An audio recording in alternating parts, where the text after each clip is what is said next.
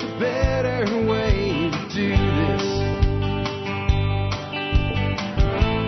Let me show you a better way. You don't have to be another. And we are live, folks. It is Thursday, September the 14th. This is episode 376 of the Survival Podcast. And we are going to go a little bit old school today. We are kind of doing this because of the impending doom, if you want to put it that way, of economic crisis that we're looking at. And the question is not, are we going to have an economic crisis? The question is, what type of economic crisis will we have? How deep will it go? And how long will it last? We're actually going to break down 4 different types of economic crisis for you. One of which you've been through if you're older than 10, right? One we've heard about a lot, and some of our grandparents went through it, but we haven't. One that, we've seen in other places around the world, but it's never happened here. And one that we've done several times, and most people didn't really deeply notice. So there's 4 types of economic crisis, and we'll talk about those. We're going to talk about something called ETPP, which is an acronym I created. It stands for Equipment, Training, Procedures, and Protocols. And it has a lot to do with how you deal with security issues during some of these problems. We're going to talk about helping your neighbors, communicating and get information. We're going to talk about your 6 primary survival needs, even though they tell you it's 5 when you're in the woods. But that's basically because when you're in the woods, you can pretty much take a deuce anywhere and it doesn't really matter. Unless there's 50 of you, and then you're not lost. So we're going to add health and sanitation to those 5 primary things they teach you about wilderness survival. We're going to talk about some of the most old school stuff in the TSP catalog. Disaster probability versus disaster impact scale and their inverse relationship, which is kind of the core tenet philosophy that I built the show on. And a ton more. And we're going to get to all that in just a moment, right after we hear from our 2 sponsors of the day. Sponsor of the day number 1 today. We are 30 days out, guys, before I jump in Val, which is my challenger for those that don't know, with my buddy David, and cruise my ass all the way up to Camden, Tennessee, to hang out with a bunch of really cool people, including John Willis, Nicole Sauce, Joel Salatin, and more. Of course, I'm talking about the Self-Reliance Festival in Camden, Tennessee. It's very affordable to go. There's some additional events on both sides of it. You can learn how to process chickens from Joel Salatin, the master himself. You can learn about ham radio and emergency radio communications and a bunch of other cool stuff. Or you can just come hang out for a couple of days with me. Or you can get a VIP pass, come hang out with me, and come have dinner with me and the other cool people that will be speaking at SRF. So please come on out. Come check out what we got going on up there. And I'll use this also as a reminder right now. If you ain't coming there and you want to come here, and I mean right here to 9 Mile Farm, quick reminder, this Saturday, 0930 Central Standard Time, tickets for TSP 23 go on sale. That's a 3.5-day event. It is going to be awesome this year. I'll tell you more about it later, so we'll drop it there. I want to make sure I'm reminding people as much as possible, because every year I hear from people, I didn't even know, and now all the tickets are gone. I've only been talking about it for a month leading up to it. So anyway, I'd love to have you come. Next up today, the Wealth Steading Podcast with John Pugliano. John is an awesome dude, man. John is one of us. He is a prepper. He is an investment manager. He is a ham radio operator. He's the kind of guy that grew up really a lot like I did. I was on the eastern side of Pennsylvania. He was on the west. Coal miners in our family. Just a good all-around dude. Met him first in 2011 at a prepper convention in Salt Lake City, Utah. Been working with him one way or another ever since. Been part of our expert council now for like 5 years. He's helped a tremendous number of people in this audience.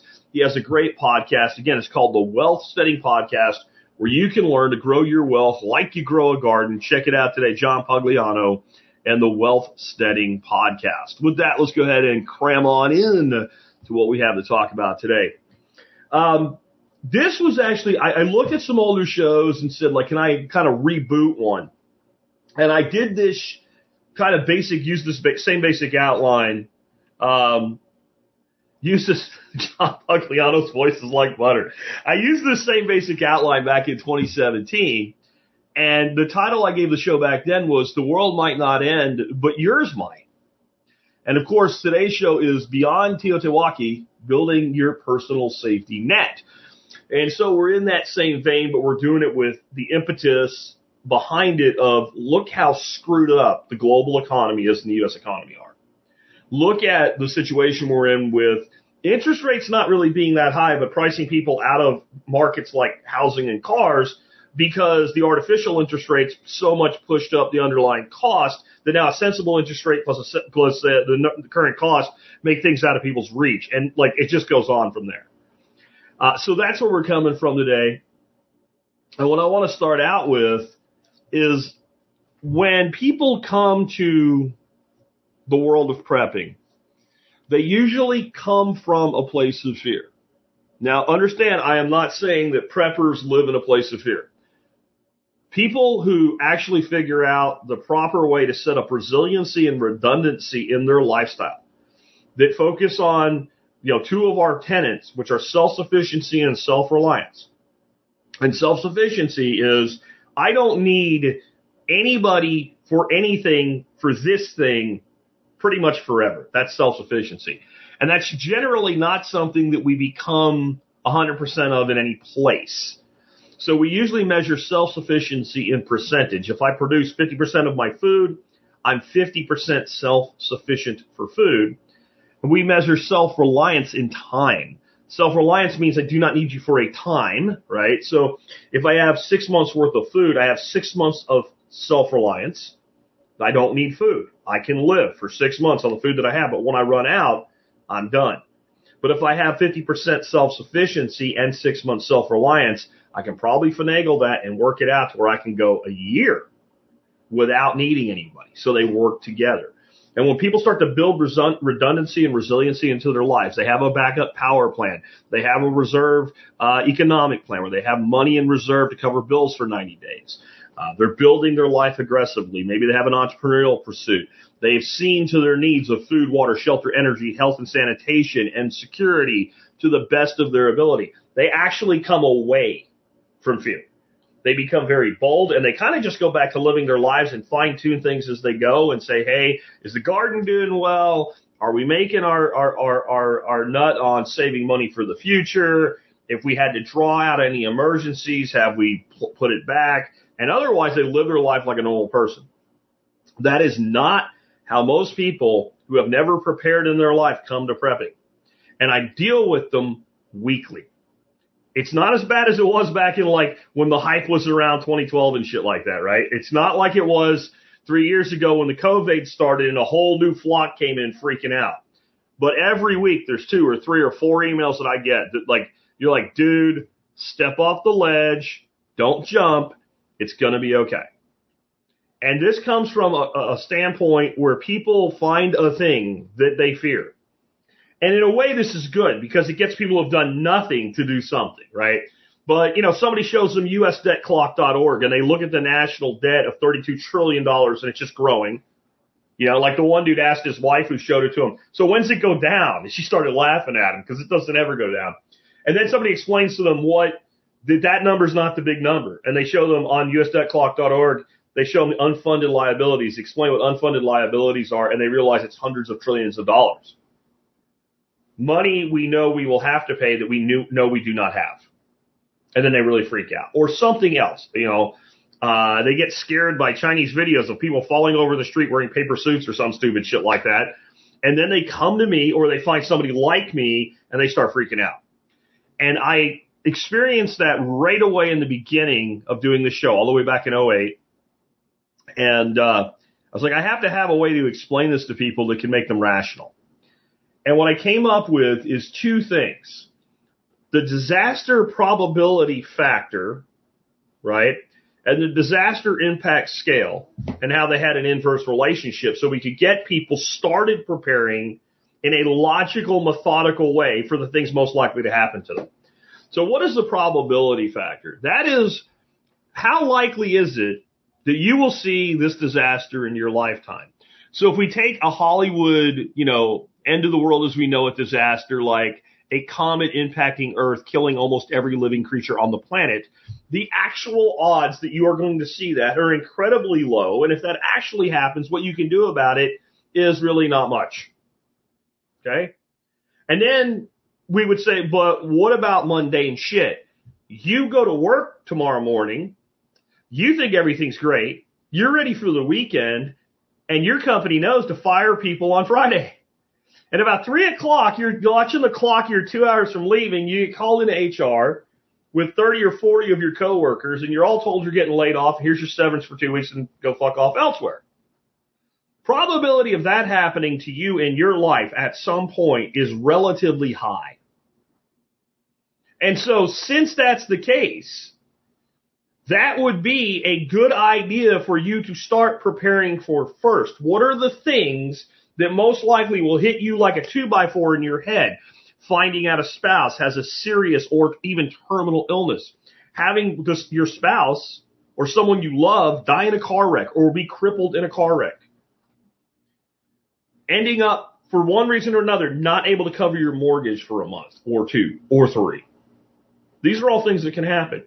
And happen to people all the time. A storm comes through and rips the roofs off of several homes in your neighborhood, and it just happens that you were one of the people that had the roof ripped off of your house. Your house catches on fire and burns to the ground. That's a little higher up or lower down on the probability. There's not that many house fires, but all these things are shit that can happen. You get an ice storm and end up stuck at your house for 14 days. That happened to me.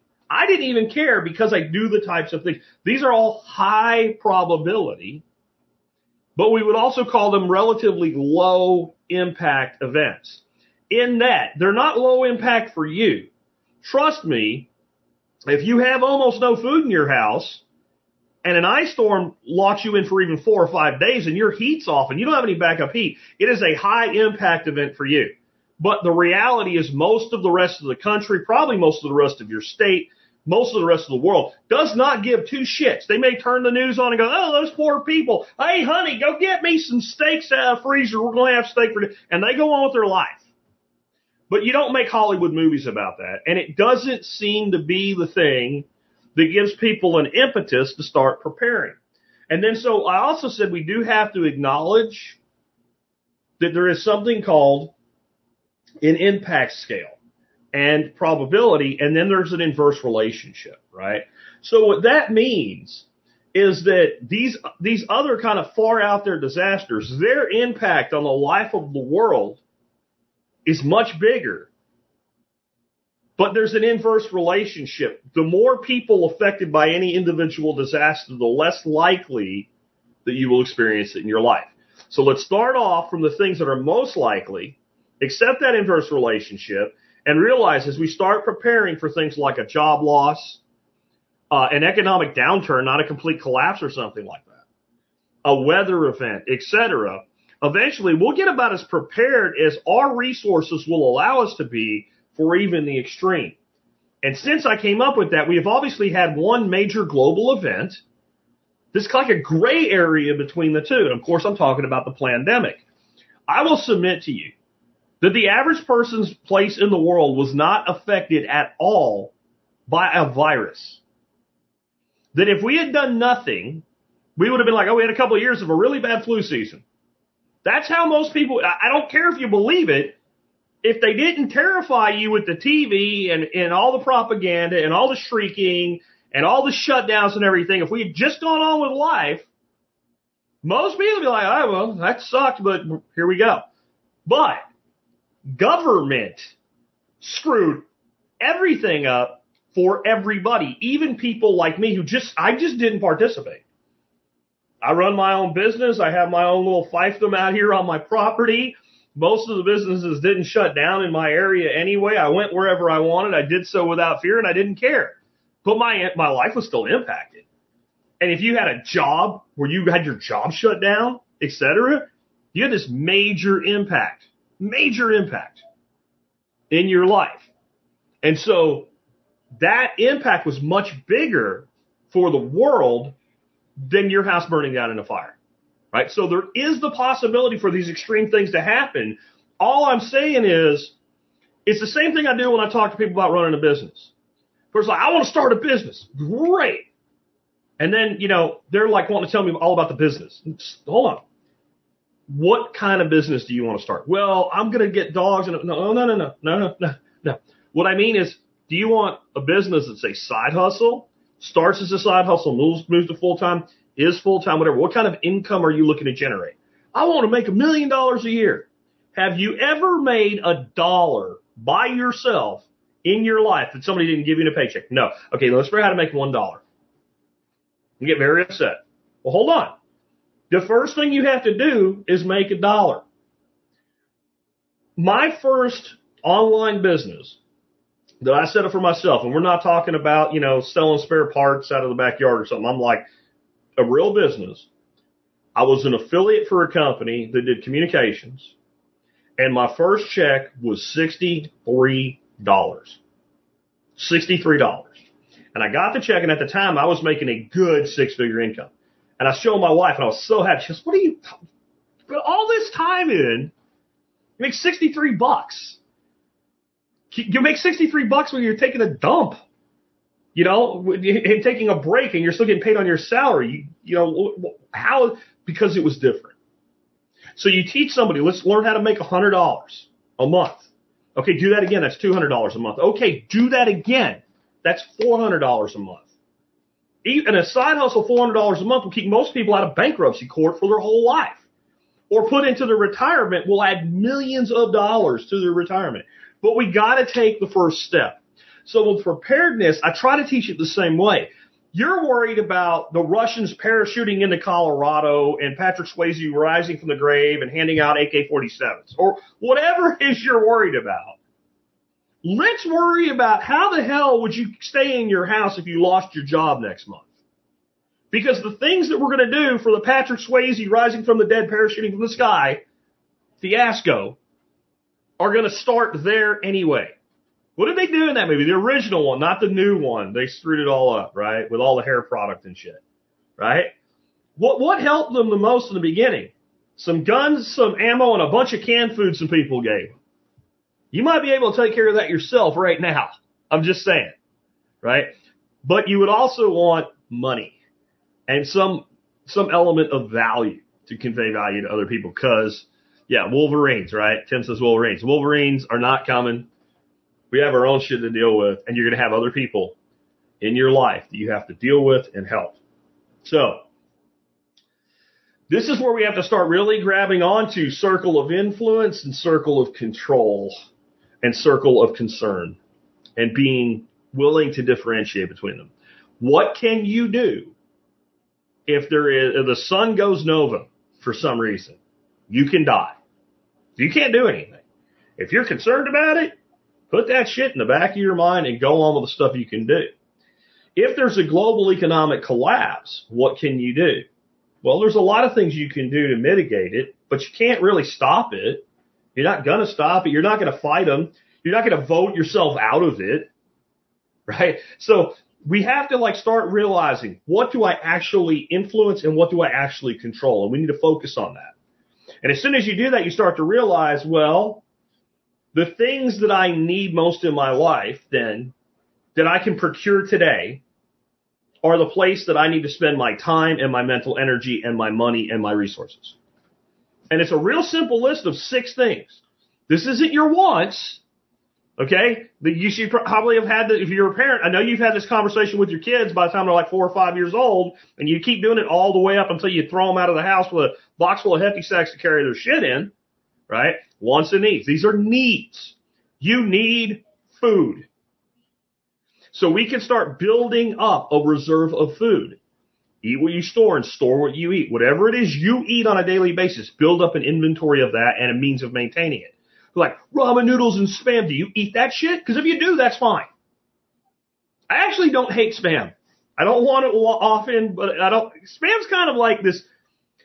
Spam is, of canned foods, it is the Jack in the Box taco of canned foods. All of us, I think, at least live where Jack in the Boxes exist anyway. If we're like my age, you remember back in the 90s, going out to a bar, getting drunk, getting a ride home, and go through the Jack in the Box drive-thru.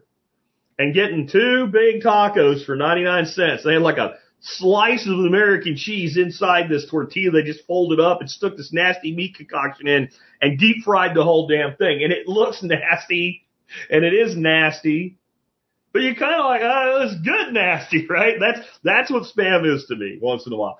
I eat mostly beef. So I have multiple deep freezers. I have, energies we're going to get to next, but I have an energy solution to keep it all preserved. And that's what you should do. Whatever it is, as much as I push kind of a keto carnivore lifestyle, I don't tell you how to live and I don't tell you what to eat.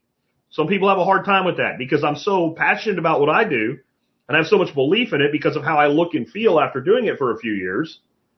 But that doesn't mean you have to do it.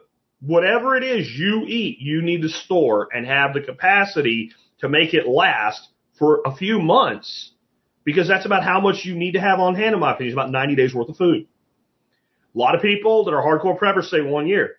You go 1 year, then you have to start branching out into the dry goods, the rice, the beans, and stuff like that. And we do that too, but we know exactly what that is. That's long-term emergency rations. And in most instances, it would be how I would feed my extended family when they showed up and lived in the tent because they ain't living in the house. Because they ain't done shit, and I've told them this, and they don't believe me, but they'll get a bucket of macaroni, a thing of rice, a little propane cooker, a tank, and a tent. See you guys later. You can take a bath with the hose. And I know you think I'm kidding. I'm not. Because that's how it works, right? So long-term rations to extend out to a year, but 90 days, eat, we store, eat. You need water. I don't know if you're aware of this or not. You do not need to go to the store and buy a bunch of water. There's a thing in your house. I guarantee you all you have one. You turn a little knob and water comes right out of it. Sometimes that water stops. Right now, all you need to do is put it in something, put a lid on it, and stick it somewhere. My advice, if you want to do rain catch, great. I do it too. I have 3,000 gallons of rain catch. 2 big 1550 tanks, right? That's fine. But water that's easily movable is the way to go. The number one container we have found for storing water, and we have some that are 10 years old and they're still like new. The big jugs that things like apple juice and Arizona iced tea and shit like that comes in, or 2-liter soda bottles. And the reason is you pick 2 of them up and take them anywhere. So if you need to bug out and you want to take 8 gallons of water with you, then you can just go grab 8 bottles out of wherever you're storing it, and you can part it out all over the house, and it's basically free. And I know what a lot of you are saying. Jack, I bet you don't really drink very much apple juice. You're correct.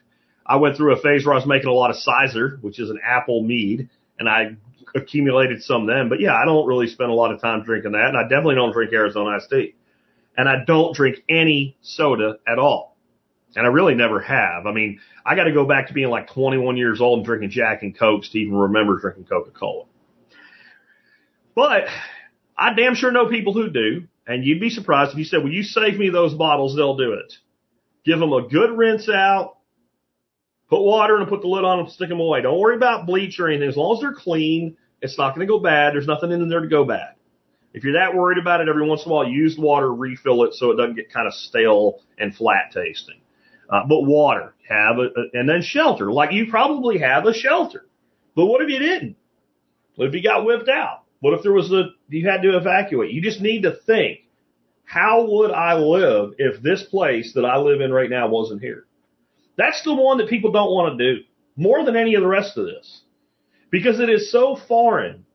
I'll put it this way. They say when you're dying, you have all kinds of weird visions and shit, and it may not be because you're crossing over.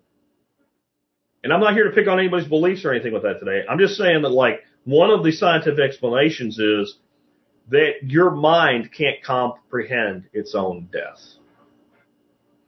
Now, some of the samurai lineage might disagree with that they say it's good to contemplate your own death on a daily basis. But if you're not doing that, I think there's some truth to it. And so with shelter, I think we kind of, not as severe, we kind of think that, like, what would have to go wrong is so bad. And the reality is most people, if you make them consider that, they do not have an answer. They legitimately don't know the answer to that question. And I want to back up on water. Dennis says, I'm still a fan of Berkey filters. Asking me if I am. Yes, I am. I don't care what the government says. The government has designated Berkey filters as a pesticide because Berkey says they filter out bacteria. This is retarded. It is your government in action, and it's one of the major threats to your life. And so when I talk about water, the only reason I even backed up for that is, yes, you should have some sort of filtration system as well. But it starts, I'm trying to give you the basics today. It starts with store some damn water that comes out of your faucet for free. I remember I got stuck at Philly Airport one time, and I ended up getting a hotel. And Jack Black, the comedian, Lewis Black was on, and he was talking about how we buy bottled water in this country. He's like, America has to be the only country where people are stupid enough. Perfectly good water comes out of your faucet. You're like, no, fuck that. I'm going to go to the store and buy it in a bottle for $5 a gallon or whatever. Yeah, it's a good thing to have a filtration system as well, as I've always said. But shelter, that's what people just can't conceive of it. And because they don't have an answer, they don't want to talk about it. And they don't want to consider that. And you're going to find in any situation where you're trying to prepare for anything, the thing you do not have an answer for, you'll always kind of push it off. Sometimes, as long as you genuinely are going to come back to it, that may not be a terrible thing, because that 3-pound computer in your bone skull has kind of a background process. And so if you feed yourself, I need to know what I would do in this situation, and you don't have an answer right now, and you just ask yourself that question every morning for a week, you're going to end up with answers falling out. But what happens inevitably is people just push it aside and do everything else and forget about it. And they just feel better because they forgot about it, but the problem ain't gone away. So you need to think, where would you bug out to if you had to, and for how long? A tent, a trailer, etc., all can be viable solutions, but only for a time. And so I think it's a good idea if you have anybody, family or friends that thinks this way, to talk about swaps, where if something did go wrong, I'll come to you or you come to me. Now, Jack, you just said your family's going to be living in a tent and eating rice and beans. That's because they don't want to do anything. That's because they don't want to take any responsibility. That's because they have said things literally like, well, if something goes wrong, I know where I'm coming, and I've told them where I stand, and then they laugh uncomfortably. That's different. I'm talking about where people are in disagreement and know, like, if I come, I'm bringing X amount of resources with me. That's a good plan as well. Simply knowing where you would go and what you would do and how you would deal with it, and in different situations. Because you might be like, well, if my house burned down, there'd be insurance money and I would be able to get a hotel at least for a while. Would you? That might be a phone conversation to have with your insurance agent. What would it look like day 1 through day 60 if I had a total loss due to a fire of my home? That might be a good conversation to have, because you might find out there's some kind of add-on that you could be paying $10 a year for that literally would add hotel insurance. I know that sounds crazy, but sometimes it's that cheap. Sometimes it's a little bitty thing. Towing insurance on your vehicle is another one, like having insurance if your vehicle breaks down for rental. That's another one. They're very inexpensive. But a lot of people assume they have those types of coverages, and they don't. See, I told you we're going to be very basic preparedness mindset today. So even the boring shit, like insurance, yes, you need it. If you are a working age person with dependents and you don't have life insurance, I am sorry, you are fucking wrong and you are fucking irresponsible. Let me say it again, just so you get through some of your thick ass skulls, because I've heard from some of you about, I don't need that. What do I care? I'm dead. If you are single and no one depends on you, I don't give a shit. If you are independently wealthy, where your heirs and your spouse are well cared for no matter what happens, then I don't care either. If you are working and if your income isn't there, they're not going to eat or be able to stay in their home, and you don't have life insurance, you are fucking irresponsible and you are fucking wrong, and you need to fucking fix it. Okay? Okay? Just straight up on that. So shelter, energy. A lot of these interact with each other. So I have deep freezers. They do not run on jelly beans and mouse farts. They require energy. So I have enough reserve energy to keep my freezers going for at least a month. At least a month. And I do that Because if I was going to be 90 days, I will find a way to preserve that meat without the freezer after it's not here anymore. And as I use it, I'll consolidate it so I don't need as much energy. I don't need to run 3 when one's empty. Yeah? But I also want energy for things like I have several portable air conditioners. And if we are without power in the summer here, it is miserable. I can run a couple portable air conditioners and close that door and close another door. And once I've done that, I have comfort zones in my home. I can run my refrigerator and my deep freezer so I don't lose all my food. That's just one thing. I have other power generation capability, another smaller generator, so I can run my pond so all my fish don't die. We have reserve fuel so we can get in our vehicle and go somewhere without running out of it if we need to bug out. We definitely have a plan for this, and you need one too. Health and sanitation. This is one that's really easy for me. The number one problem that people will have if you have a full grid down scenario is we often take a dump and pee multiple times a day, and you can only do that in a place for so long before you start to cause a real problem. I have a septic system. As long as my house is still here, and I got 30,000 gallons of water in my pool, in a bucket, we can flush. It doesn't even faze me, that part of it. But I thought about it a lot harder when I lived in a subdivision. And I actually checked into it as to how did my sewers get my sewage away from my house, given the terrain was relatively flat. And it turned out that there was some downward gravitational flow, but there was pumping stations, and the estimate was my subdivision would be having things surface about 48 to 72 hours of those pumps not being able to run. So we thought about it a lot more. Our solution was pretty simple. 5-gallon bucket, toilet seat, bunch of garbage bags, and blue stuff you put in the porta potty. Is it perfect? No, but it was something. It was something. And then we're like, well, if it's long term, we can start digging some holes. Digging some holes, you cut a hole in the bottom of the bucket. When the hole gets halfway full, kick the dirt back in the hole and dig another hole. At least we knew what we would do. You know, my wife has always been a toilet paper prepper, man. We can't go near like a Costco without coming out of that with the biggest damn pack of toilet paper. I used to make jokes about that shit. I'm like, if our house ever catches on fire, the upstairs is going to burn for 2 extra hours just from the toilet paper that's up there. She really, when all that shit went down with the COVIDs, and people were like running through Costco's fighting each other over the last pack of toilet paper, she just gave me a look like, see, right? But you need to have a plan for health and sanitation. So that is not just getting rid of your waste. That means medically.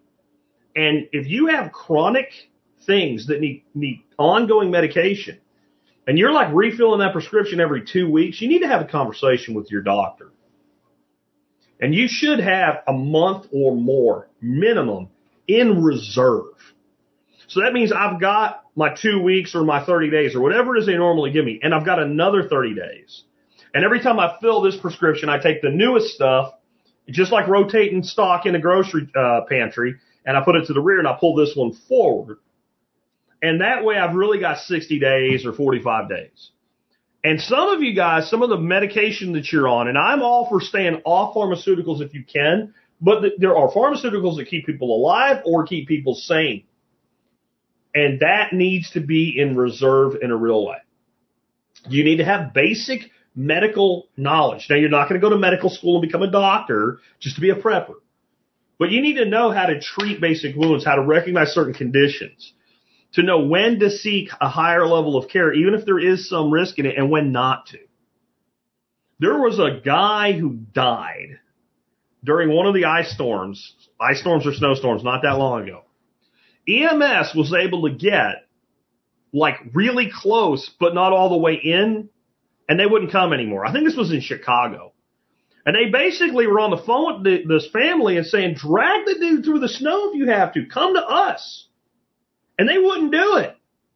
They refused. They made some stupid-ass statement like, we're taxpayers.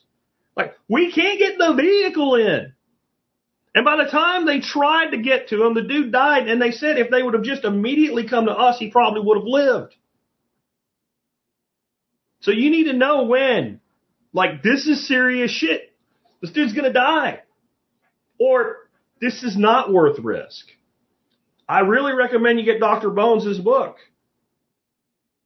about, it's basically written by a doctor for the layman. You could beat somebody to death with it. If you don't have it already, have a good med kit and know how to use it. Know how to use your medical supplies for life-saving emergency shit, like when to apply a tourniquet and how to apply it and how to do it quickly and right. Take a basic first aid course at least. Have basic over-the-counter medications. I still think it makes sense to have a reserve of antibiotics. If you pick up Dr. Bones' book on antibiotics, it's called Alton's Guide to Antibiotics and Infectious Diseases. Pick that up. Get that. Get that book and then learn about the fish antibiotics. And I won't say any more so I don't get slapped in the pee-pee by the YouTube police. But I'll just say that the antibiotics that we buy for our fish tanks are made in the exact same plant. They're the exact same pill. They don't have a fish antibiotics factory. It's the same shit, and most of the common antibiotics can be bought over the counter in a big bottle, right? And then you have them. And after a certain amount of time, you should probably replace them. But that can be life-saving because, again, I just want to reinforce, just because the world doesn't end doesn't mean that yours didn't. If you have a serious infection and you're stuck wherever you live, and many of you live way out there, way out here, like what was the Josh Thompson song? And that's great until you can't get nowhere. And you got a serious infection, it's going to be days. It can be life-saving or at least can be life-enhancing that you have a way to treat it and you know what to do and when to do it, when to rely on it. Last is security. Security is the one that either gets over-focused on or ignored. It's partly for the same reason that the shelter one gets ignored, because they don't want to look at, well, what does it mean if that actually happens? But the other reason is, and Bonnie's asking about the fish antibiotics. Can you still buy fish antibiotics? They're going to go be a veterinary prescription back in June. No, that's big time misinformation. And most of the people behind the misinformation are my fellow influencers in the prepping industry, and all of you need to be lined up against the wall and smacked by some big arm dude all the way down the line, all the way back, until you fall on your ass and then be picked back up and have it happen again. You know why they did it, Bonnie? So they could sell through affiliate links or directly a bunch of fish antibiotics to a bunch of panic preppers that didn't know shit about what was going on. It did not apply to fish antibiotics. No one's going to take their guppy to the vet to get a fucking prescription. They're lying fuckers. I'm sorry. I can't stomach the people in my industry that go after every single fear and push on it like a freaking kung fu master on a pressure point to scare the fuck out of you so you'll buy shit in a panic mode that you don't need, that's not the thing that you most need right now. I'm all about gear and getting shit together and being prepared. But from the standpoint I'm bringing it to you today, you do it logically and in order that makes sense for your life based on your resources, your risk tolerance, and the things that are most at risk for you based on where you live and where you're at in life. You don't go out and buy $500 worth of fish antibiotics because the government's going to ban it when it's not even true. And that's what these pricks were doing a few months ago. And if you did it, you're a prick. And I hope somebody sends you a clip right here, because I am talking about you, you freaking shyster ass prick. Let me go back. Sorry, I didn't mean to rant today. I really didn't.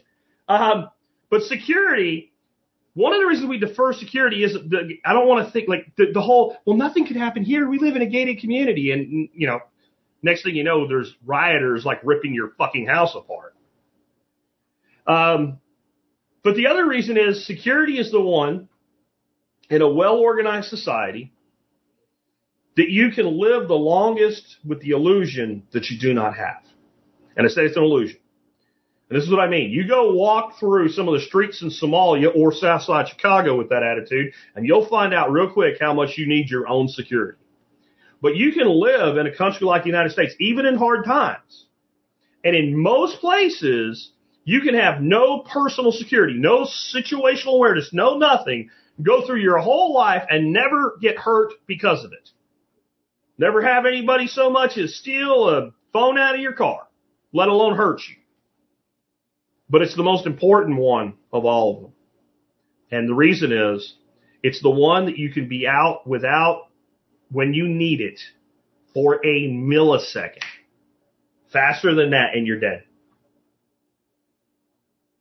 And you're dead.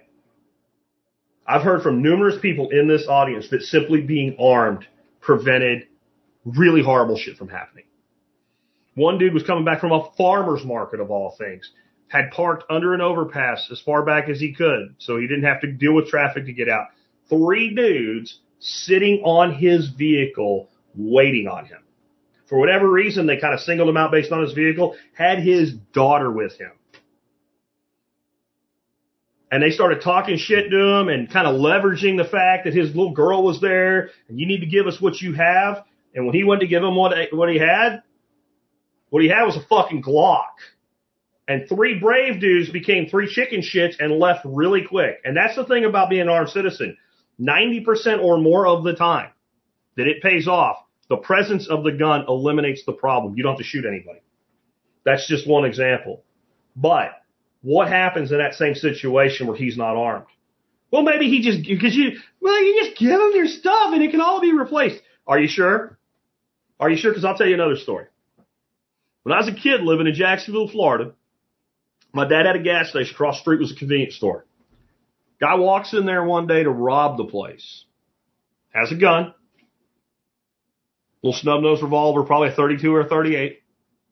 Holds the girl up behind the counter. Dude standing next to him that witnesses the whole thing. Lady gives him everything that's in the cash register. He shoves it in his hoodie or whatever. Looks at the dude watching him. Winks at him. Takes the gun, presses it to the girl's eye, and shoots her in the face and kills her. Drops to the ground. Doesn't shoot the guy. Just runs out of the store. Don't think compliance will always buy you safety. That's a real story. That's a real story. Looked at the dude and winked and shot the woman in cold blood because he had a bad day. Maybe he didn't get as much money as he wanted. Who knows? Or maybe he was just being an asshole because that's kind of what kind of sick bastard he was. You need to focus on personal and property security, both. And the reason, again, is it could be that millisecond that you didn't have it. And it's a lot of it's not just guns and gear. It's situational awareness. And I really want to dig deeper into that later when we talk about equipment, training, procedures, and protocols. I want to talk right now about our biggest threat is economic. And I think people throw a lot of words around without knowing what they mean, or they throw them around interchangeably when they're really not. And I think that's a mistake because it messes with your mindset. So let's talk about 4 economic problems: recession, depression, economic collapse, and a currency default. Now, I think there's a lot of people that say, well, if you have a depression, it's an economic collapse. Not necessarily. If you have a currency default, well, that's an economic collapse. Not necessarily.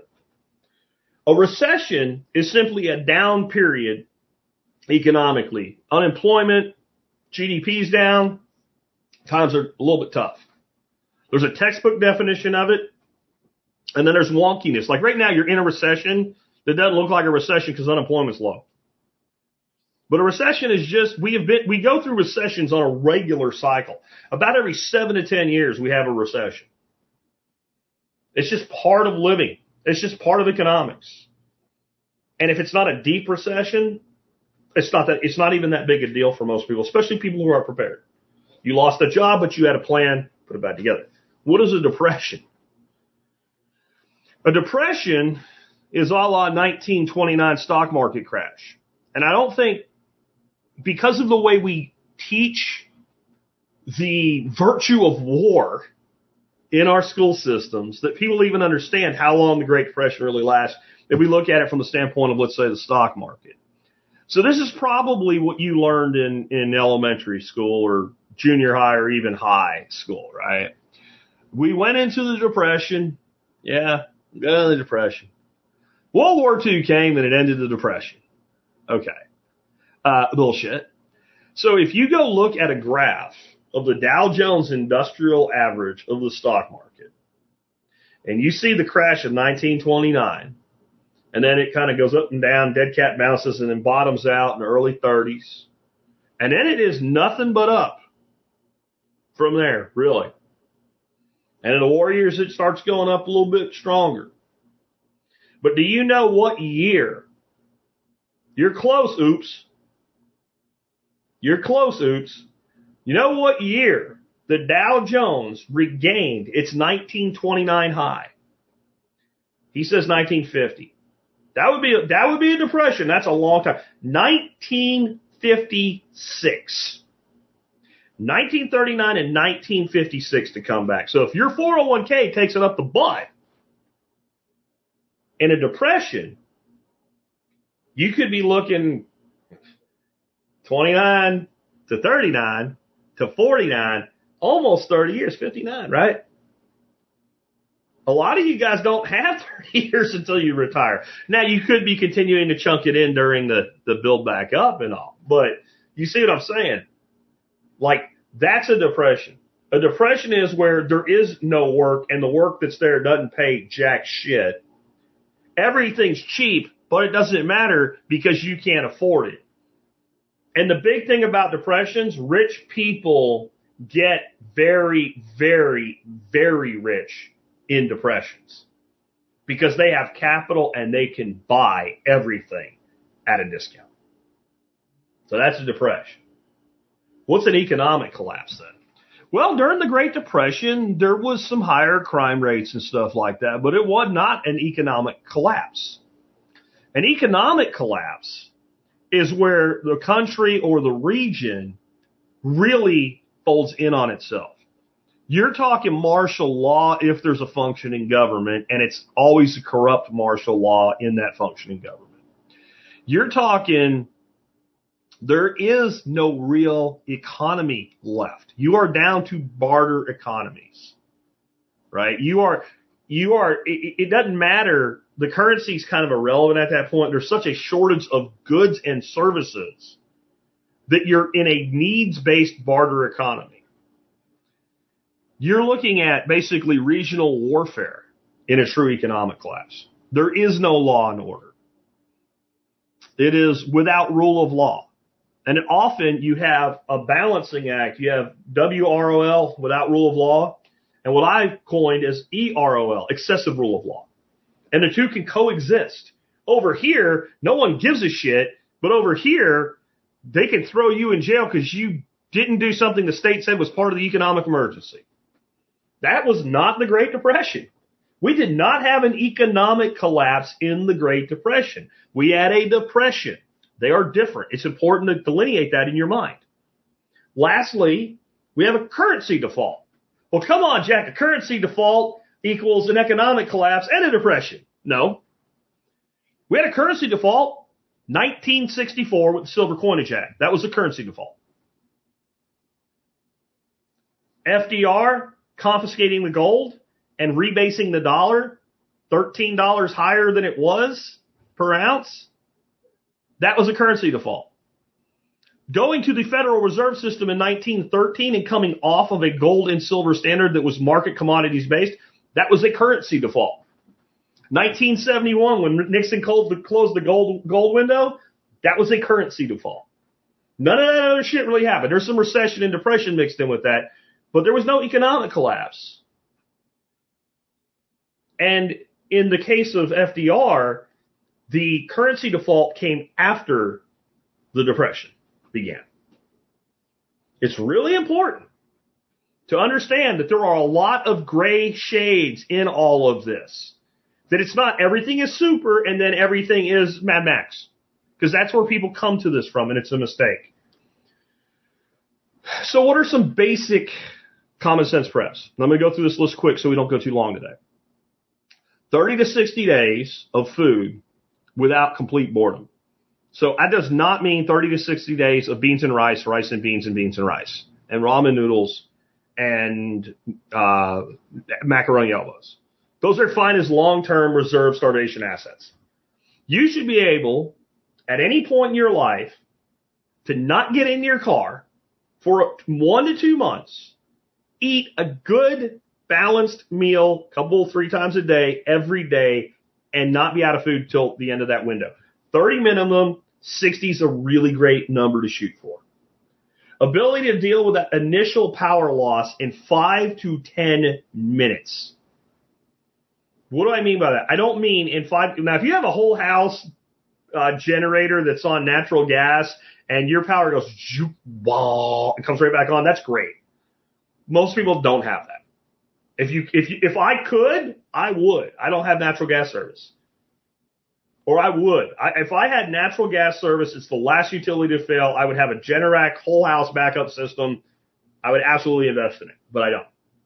What I mean when I say deal with the power outage in 1 to 5 minutes is you know where your blackout kit is. Your blackout kit is your basic lights, emergency weather radio, all that stuff. It is the stuff that allows you to enact your next level of power redundancy. So if you have a generator and it's not automatic backup and you need to go out and wheel it out somewhere and start plugging shit in or run your cable over your cutoff switch or whatever, I don't expect you to have that done in 5 minutes. But I expect you're in a room of your house. There is no lights once the power goes out. It is dark. You're in the shower with soap in your head. The power goes out. The kid's crying. That you have set up your home to where there's some sort of power failure lights that are plugged in that come on, some way where you can see good enough to go get your things and hand the kid a flashlight or a little lantern so he stops crying. I love little E-Tech City lanterns. There are like 4 of them for like $25. Little hooks in different rooms of the house. Open a lantern, hang it from the hook. We can see. Now we can get our shit together. That's actually the first step.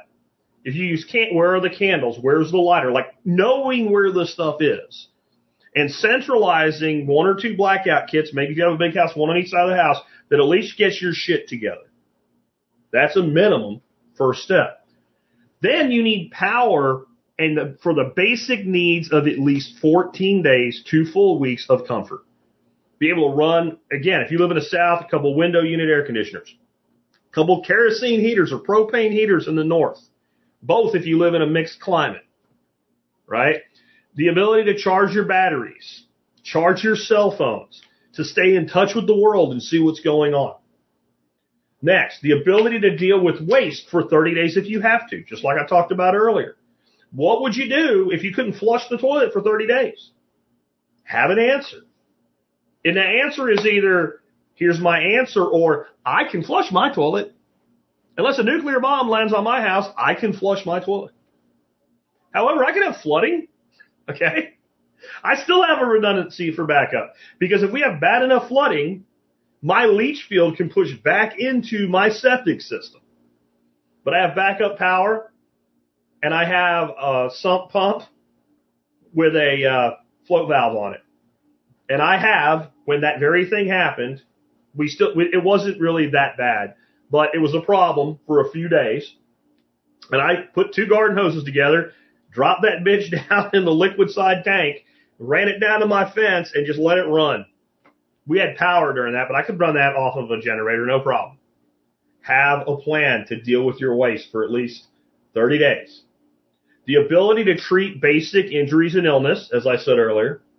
The ability to keep your home sound in any damage that's not catastrophic. What does that mean? It means you have some tarps and some freaking roofing nails, for one. Look and think about, here's an interesting thought experiment you can do. And sometimes you can do it in real time. When there is, whatever the most common natural disasters are in your area, and your house isn't affected, don't do it right away so you're not dogpiling on people. But take a drive through the neighborhood that got hit with the tornado, and of the houses that are standing, what did those people do to get by until they could get it properly repaired? Then you get the shit that you need to be able to do that.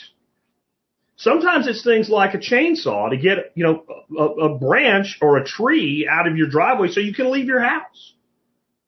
Because maybe you need something that you could go get because it's not the end of the world and the Lowe's or Home Depot is open, but you can't get out. Because if you think you can move a tree just because you go to the gym, you don't know trees. I'll tell you, one night I was sitting watching old school Star Trek, original series with the dog, and we heard a deep thump. And the dog looks at me and I was like, I heard it too, buddy. I go outside and I'm standing there just aghast. 140 feet of my fence is gone. Dude ran off the road, got stuck in the ditch, channeled down my fence line, and what we heard was he hit a tree that stopped him, and I'm convinced if that tree wasn't there, he would have went through my neighbor's house.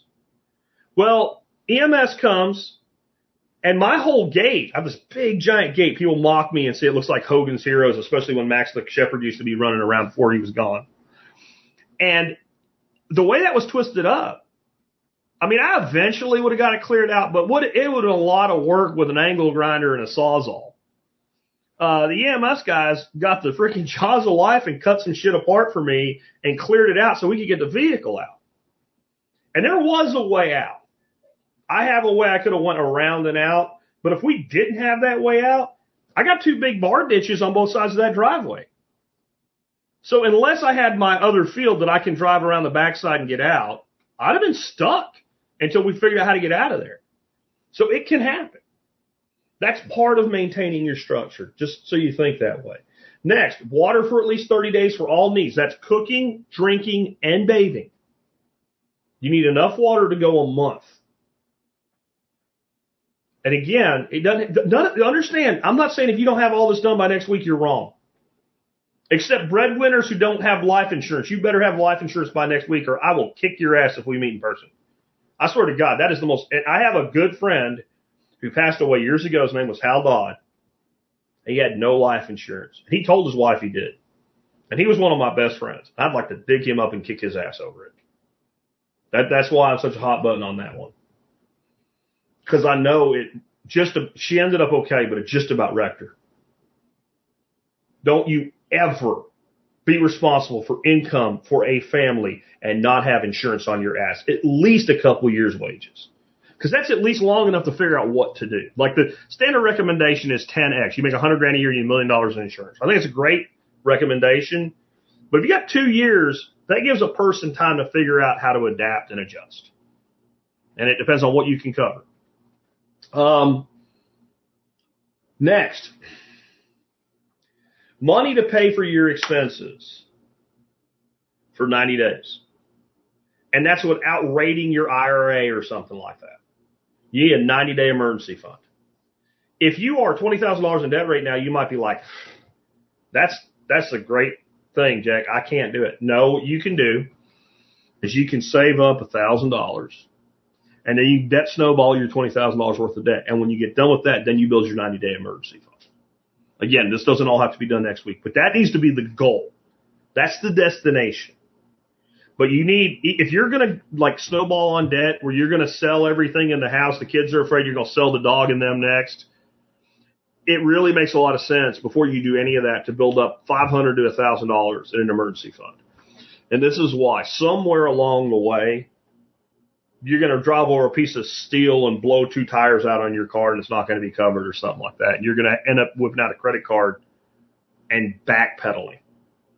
If you have that emergency fund, then you cover it, you restock the emergency fund, and you go back to dealing with the debt. Dave Ramsey impression done for the day. Yeah. But 90 days, that needs to be the goal. If we all lost our jobs without digging into the long-term security that we have, we can go 90 days, pay the mortgage, the car payments, etc. You might have to scrounge to get there, but baseline, you got to get that done. If you're 25 and you don't have that done, I'm not going to give you shit. If you're 35 and you don't have it done, you should have done it by now. All right? And you could have done it by now, and you didn't. So now you need to man up and accelerate a little bit quicker. Then let's talk about security for your home and your persons. So the acronym I created for this is ETPP. I think it's pretty easy to remember. ETPP, right? ETPP. It's equipment, training, procedures, and protocols. And I'll go fast on this today, too. Equipment is the stuff that you have. When it comes to personal defense, equipment is your gun and your extra magazine and your holster, right? That's equipment. If it's around the house, equipment might be something like motion sensors around your property. It's equipment. Really easy to understand. Training is your ability to do the other 3 things. Training is your conditioning and your ability to, under stress, use your equipment, to know when to implement protocols, and to know how to do procedures. That's training. The other three, without training, are worse than useless because they are a false sense of security. If you carry a gun and you haven't drilled drawing, reloading, fixing malfunctions and shit, and you think you're going to be John Wick when some shit goes down, you are Delulu, man. You are freaking deep in the world of Delulu. So Delulu. Don't even know what to say to you. People always say you revert to your highest level of training. This is utter fucking nonsense. And when I hear people that say, I was a Navy SEAL, no, you weren't, because you wouldn't be saying stupid shit like that if you were, because you know damn well you revert to your lowest level of training. Your lowest level training is your highest level of mastery. The thing you can do over and over and over again. Your highest level of training is the last time you stretched yourself past that. And until you do it enough times that it becomes your level of mastery, you do not revert to that. You revert to your lowest level of mastery. So you need to train, and not just how to have a gunfight, right? You need to train. I got in a gunfight. I'm not dead. I'm not even injured. The bad guy's dead, but the innocent civilian I was protecting is laying on the floor bleeding out. How do I save his ass? That's training. You have a tourniquet. It is useless if you don't know how it works, right? Then that leads us to procedures. Procedures, and I have a whole show just on security where I go into this deeply. Procedures are the way you do a thing. When I was in the military, we learned rappelling. There's a way that you can tie a rope on yourself. It's called a Swiss seat. There is one way to do it. There are not two ways to do it. If you do it the wrong way, you may very well die. So you train that procedure until you can do it cold. Sometimes there's more than one procedure that's the right way to do a thing, but you train your procedure until you can do your procedure cold. If there's a secondary procedure, then you train that one too. Like when you can't rack a pistol because your hands are covered in blood or grease or whatever it is, and you learn how to rack it on the heel of your foot, that is a secondary procedure. But it is a procedure. It is how you do a thing. How you clean your weapon is a thing, and it's how you do it. And obviously that relates directly to your training. And training does not always mean somebody else does it. You can self-train in so many of these things. And then you have protocols. Protocols are the conditions under which you enact a specific set of procedures. So what I mean by that is right now, if my grandkids want to go outside and play, they just go outside and play. Maybe we send a dog with them. If anybody is checking around that gate with that dog, I ain't worried. I'll be calling 911. They can follow the blood trail. Right? But that's garden variety shit. Now, if there were riots going on down in Lake Worth, which is a few miles away from me, I might up my protocol to no, you don't go out with us without us watching you.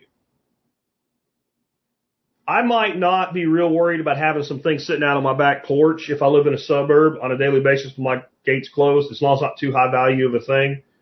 But if there's a rash of burglaries or whatever going on, I might bring stuff inside. When the power's out, I'm going to behave differently than when the power's on. I'm going to start rationing power. If we are going without food on it, we're not bringing food in for some reason, we're going to ration food. Those are protocols. When do I shift our security protocol or our consumption protocol or our communications protocol? Those are protocols. Procedures, how you do a thing, protocols, when you do things a certain way due to conditions around you. And you have standard protocols. Most people don't need to go that far. That's the way you do a thing every day when it's peacetime protocol, right? In the military, you have a protocol for friggin' everything. There's a protocol for how you fold your fucking underwear, and I'm not kidding, and they do measure it with a frickin' ruler. And a tenth of an inch is wrong if it's too short or too long. It's 6 inches. I don't know, it might have changed, but that was 6 inches. You rolled your underwear. It's the way you rolled your t-shirts, the way you rolled your socks. Protocol for everything. We don't need to go that far. We just accept the way we behave on a regular basis is peacetime protocol. But then when we need additional elevated protocols And you need to know this before it happens, not after. Because that way you can train your family very gently. Some of you ex-military guys like me, you can't go drill sergeant on their ass. It doesn't work. Trust me, I tried it. Okay, you got to reserve drill sergeant for when your 15-year-old did something really stupid. Really stupid. Okay? You can just, by exposing them to the concepts, that way when there's a panic moment, we know what to do.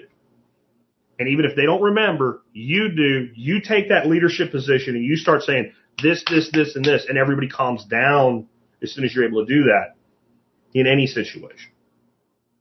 Protocols. ETPP. The ability to help neighbors is something else I think we need to think about. Okay, I don't care. You don't care about the little old lady that watches your kids after school every day? Really? You don't care about your neighbors? You know that if like everything's great for you and you don't do anything to help them, eventually you're going to be like, screw that asshole, they're going to turn on you. We need to think about being able to coordinate. We don't have to do all of this in advance. You'll find like-minded people you can rely on, but hey, if there's riots, a divided neighborhood is where they're going to cause the most trouble, and a united neighborhood is where they're not. We've all seen it. Bunch of rednecks with a big old plywood sign, you loot, we shoot. Guess what they don't get? Looted. Trust me. Doesn't happen. It doesn't happen. So make sure you think about your neighbors.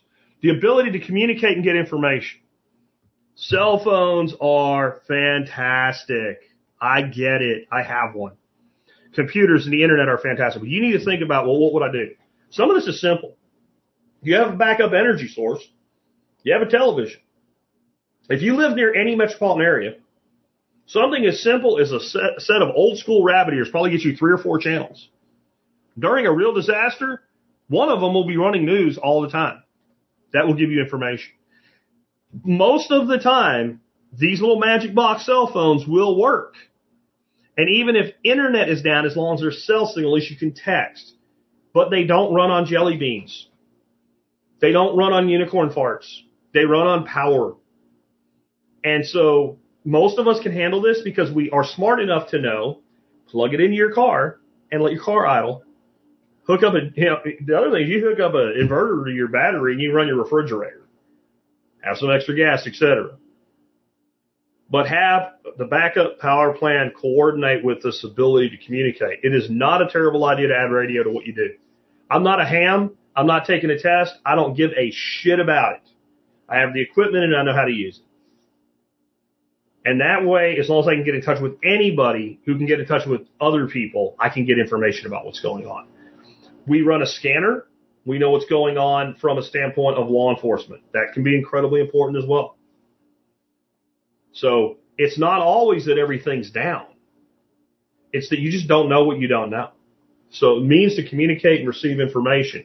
When we have power outages due to weather, I instantly have that TV set on with those antennas tuned into a local news station like CBS, NBC, Fox, whatever. Whoever's coming in best and whoever's talking about the storm. That way I know what's going on around me. Where I live, tornadic storms are the biggest environmental threat that we have on a regular basis. And it's no joke. And so we stay weather aware. That's one way that we do that. The ability to move out, survive away from home, and to get back home. This is your 72-hour kits, but it's more importantly, it's your plan. And what goes straight with that is a full documentation kit. In that, documentation kit's basically a 3-ring binder. It has maps that you've printed out of Google Maps. It gives you 3 places that you can go if you have to evacuate your home, and 3 different routes to each of them for a total of 9 routes. That's one thing it has. It has all the information you need to be able to put your life back together. And if you have things like bank account numbers and stuff in there, then you use your own version of encryption. I won't get into that. You encrypt it so if somebody finds it, unless they're the NSA, they're not going to know what to do with it. Most important is things like phone numbers and shit like that of who to call. In there, you should also have things like several motels that you can go to short term. Short term. Okay? Not long term, short term. And if you have dogs or cats that will be traveling with you, you need to find the places that will allow for them in advance. Like, I remember when I started talking about this, we're like, you give me a prepper with an Amex card and a dog crate? Yes, I will, in situations where that is the proper preparation. All this survivalist shit where people, it's all guns and ghillie suits and beans and Band-Aids and whatever. No. We have to prepare for everything. And we start with the most likely things. And people will say, well, during a hurricane, you can't get a hotel. Somebody did. That's why you can't get one. The person that already knows who to call is already ready to make the call. And as soon as they know they're going to need to jump, makes the call, is the one that gets the room. And that's why you didn't get one. So having that documentation kit, again, this is all the people in your life you would need to get in touch with, their phone numbers, their emails, etc. You should probably do something to make sure you have passwords and the ability to connect into all the accounts you might have to log into. I think there's a big place for having an encrypted USB stick for some of the things that you wouldn't want falling into somebody else's hands. But at least you have that. But be ready to go. Right? Have that documentational kit. Start working on your situational awareness and your positive mental conditioning now. Right now, this minute, and for every day going forward. Situational awareness is as simple as, like, when we drive somewhere, I just try to pick out 2 or 3 things I never noticed before, even if I've been through that place 100 times. I don't take the same route every time when I come home or go somewhere, not just so I'm not patterned. I'm not that paranoid that I think I'm being patterned. Good protocol anyway, by the way, even in peacetime. But I do it because it makes me look at different things. And then positive mental conditioning is often like, it seems weird, but you have to think about the negative first. If this, then that thinking. So you're pumping gas. You see some people that look a little bit sketchy. You should start taking corrective action, but you should also be gaming out, what if these guys approach me? What would I do? And that way you know what you would do, and you're reverting to your lowest level of training, not your highest, because that's a myth. Because I'll tell you, with training, the thing that you can do in the freezing rain with a flashlight in your teeth and numb fingers at 3 a.m. in the dark, that's the thing you're properly fully trained for. That's not your highest level of training, it's your lowest. Right? But yeah, you need to work on that positive mental conditioning, and that is, if I know what I'll do when something bad happens, I'm less worried about the bad thing happening. And I keep a positive mental attitude throughout the whole thing. Next, basic fitness and reasonable activity. Look, guys, I lost a lot of weight. I don't want to be some prima donna like looking down on people and shit now, but I'm just going to tell you flat out, if you stand up straight back like you're at attention in the military, and you don't lean forward and you look down with your head only, you keep your shoulders and back straight, and you do not see your feet, you are not physically fit and you are at risk of serious medical complications. If you are a woman with a well-endowed chest, and that's why, I guess you could, look through the middle, like do it topless if no one's around or whatever, somebody is, yeah. And if you can't see your feet other than because of that well-endowment, then you're not healthy, man or female. You're not. That would be a good place to start. Get to where you can see your freaking feet. You don't have to work out every day, go to the gym, be a big old muscle guy or anything like that. Do something. Take a couple-mile walk every day. Do something. Be physically active, because you don't know when you're going to need to be able to be physically active. We all age and we all get to a point eventually where things start to break down and wear out, but we don't need to help the process along. We need to go kicking and screaming all the way, in my opinion. That's all I'll say about that. Get a good diet in place. You don't agree with me on what a good diet is, I don't care. Get a good diet in place, because this is what, when people say, but I eat this way and look how healthy I am. Every option other than the standard American diet is better than the standard American diet. Period. Because anytime you become consciously aware of the food you're putting in your face, you make better decisions. Be healthy. As healthy as you can be. Build a network of friends and contact that you can count on and trust. Basic networking 101. Do all these things, and you'll be ahead of most of the people they used to put on that stupid show, Doomsday Preppers. These guys, they had giant warehouses full of beans and rice and shit and 800 guns, and they're going to fight off the Illuminati or whatever. Most of those guys, if they lost a job, they'd be broke anyway. They'll probably have that damn compound on debt at 7% interest on owner financing. It's going to get repossessed, taken over the minute they don't have a job. None of the stuff that I gave you today is that hard. Now, if you are at zero, you try to go to 0 to hero with all this shit in 2 weeks, it is insurmountable. And it will burn you out. And you don't need to do it. You need to pick and choose the places that you slowly build up the basics. And if you're a seasoned prepper, and many of you are, then you use a show like this and this fundamental exercise to go, here's 5 places I'm weak. Of those 5 places, if there's a failure, this failure is the most catastrophic. I'm going to pick this one, and I'm going to tune it up, and I'm going to go back to my other 4, and I'm going to pick the next one based on that, and I'm going to tune it up, and I'll pick the next one, and I'm going to tune it up, unless one of them is literally something you can just do today. It's not really an expense. It's not an acquirement. It's just something you could just fix.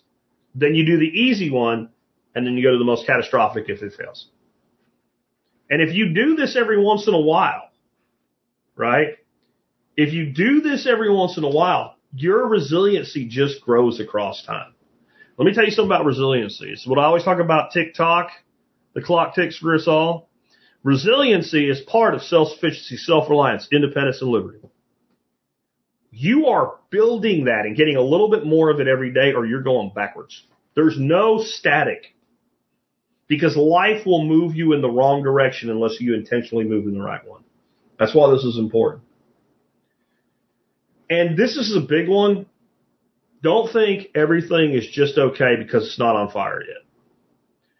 There's a lot of people that I know that were preppers that have kind of fallen off prepping at a time when we're probably closer to economic crisis of some kind than we've ever been in most adults' lives. Why? Because it's been this bad for this long, and in the end, it's all just been okay. It can all go south. The national economy, the global economy can all go south almost overnight. Now, it won't be overnight, but it'll look and appear like it was. Or your personal economy, your personal life can all go south overnight. Most people are 1 to 2 paychecks away from poverty. And 1 to 2 months of lacking paycheck from being evicted. And that's only because the law keeps people in their home for longer than it would otherwise if it was just market-based. Some places maybe you can stay in your home for 90 days or more. I've known people fight evictions for almost a year before they physically got thrown out. But their lives were destroyed during that time. They were spending more energy trying to keep in their home for free as long as they could than fixing their life. Or if you could just pay the bills, you just go fix your life. The stuff I'm talking about today can be the thing that saves your ass in an economic collapse, or riots, or a storm. But it can also be the thing that makes you lose your job. Not makes you lose your job, but when you lose your job. There's 2 ways people handle that. One is they go get, climb in a bottle or something and go pour me and think their life is over. Start making really dumb decisions and maybe go out and take some shitty job they really don't want. But I've heard from a lot of people in this audience that have put their shit together the right way, and when they lost a job, they did exactly what the other option is. Take a couple days off. Go have a nice meal. Take a walk in the woods or something. Think about what you really want in your life. Get your resume on the street. Start contacting all the contacts you've maintained because you're prepared for that to happen. And choose your next chapter of your life. See, when you properly prepare, let's be honest, there are some disasters no matter what, but you can at least mitigate to some degree. As long as you're alive, there's something you can do. But there's also a lot of other things that are extreme disasters for some people that are minor inconveniences for others. As you saw today, I can get pretty hot-tempered. One of the reasons we got rid of our Subaru is they tried to screw us out of about $1,800 in work that was all supposed to be warranty. And they billed us for shit they should have never built us for in the first place. Not just because it was warranty, because it shouldn't even have been billed. They billed us for a software update, for instance. We took it in for a standard service. I completely lost my shit on the service writer on the other end of the phone. And I finally said, do you know why I am so pissed? And he said, I imagine because we incorrectly tried to bill you $1,800 or $1,600, whatever it was. No, because I was never going to pay it. And if I had to pay it, it wouldn't be the end of the world for me. But tomorrow you're probably going to do this to some single mother who's going to put it on a Visa card because she needs her card. She doesn't know what I know. And you guys are predators. So knowledge is key too. Knowledge is key too. But let's just imagine that that wasn't Subaru's fault.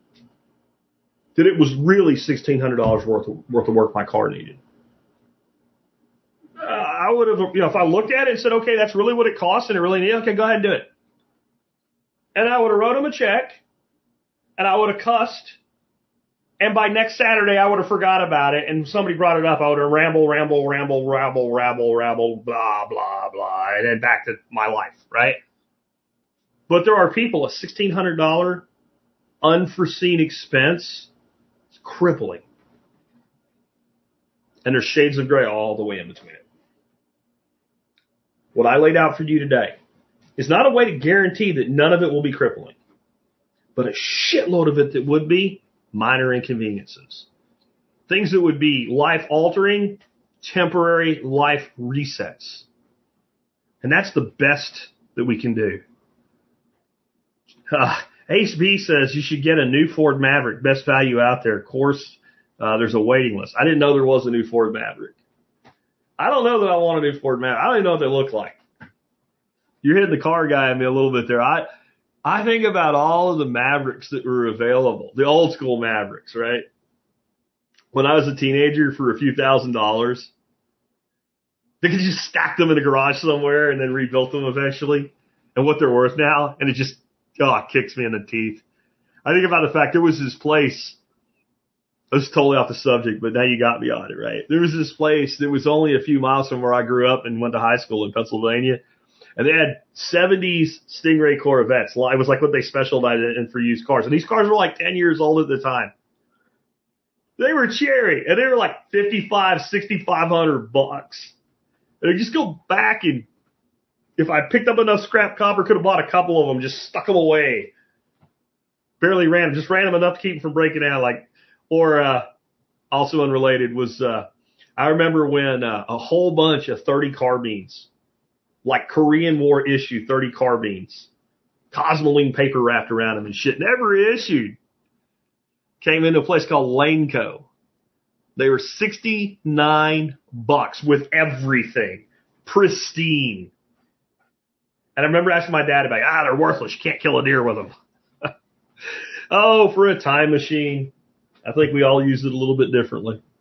Anyway, guys, hope you enjoyed today's show, including a little levity there at the end. Want to remind you again, TSP23 Fall Workshop. You want to come hang out with me and a bunch of other cool people.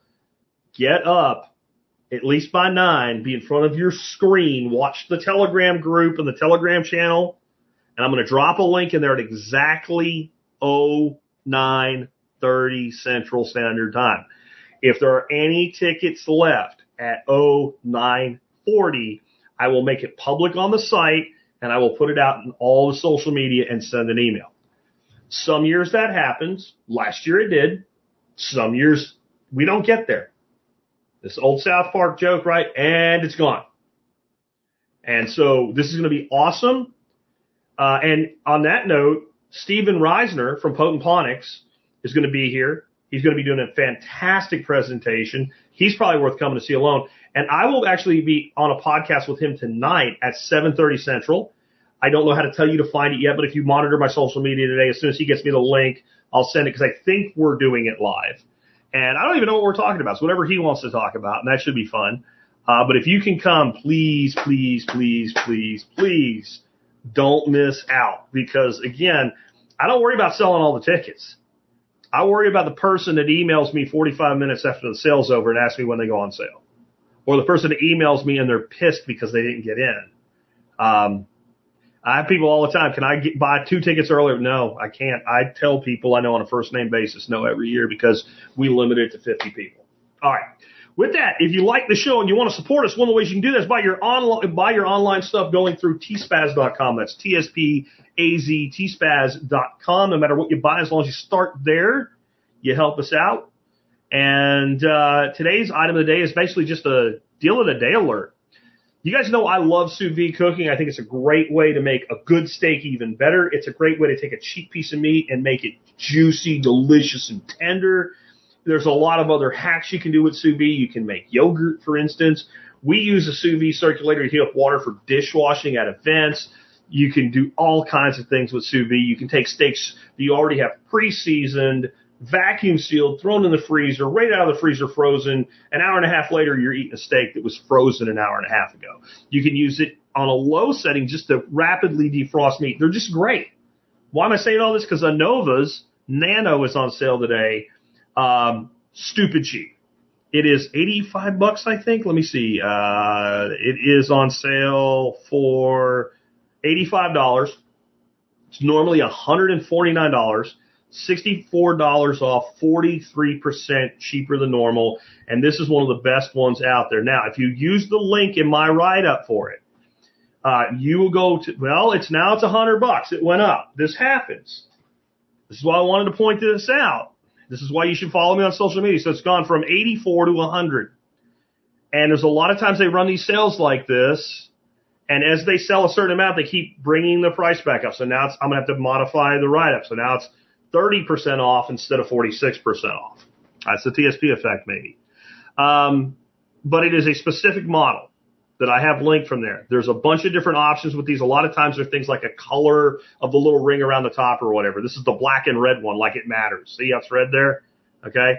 Anyway, this is why you should follow me on social media. This is why you should get on the Telegram channel. That's $15 the damn thing went up with since I started the podcast today. But it's still a good deal at $100. It's still a good deal at $100. If you do not have a sous vide machine in your life, you want to get one in your life, this is buying the premium one for the price of the discount one. Anova is probably the best on the market right now. Sorry about the fact that some of y'all missed the super stupid cheap price as it was a little bit ago. Anyway, guys, I need to let you go. And I appreciate you being with me today. Tomorrow we'll have an expert council Q&A show. And then Monday we'll be back with another Just Jack show. And I hope you guys have a great weekend. Do something with it. Make something out of it. Remember, you always need to think about the fact, I talked about earlier, the mind can't comprehend its own death, but the samurai always said it was good to comprehend your own death. I think it's good to comprehend your life, to contemplate your life, with an understanding that it is finite. And that's part of what makes it special. And that someday they're going to put you in the ground. There's going to be a date you were born, a date you died, and a dash, a hyphen in the middle. That hyphen will represent everything you ever did, everything you ever said, good and bad. Make the most of it. I'll catch you guys again tomorrow. Are they gonna bail you out or just run you around? They said you should have a house the American way. $1 down, $1 a month, and you'll never have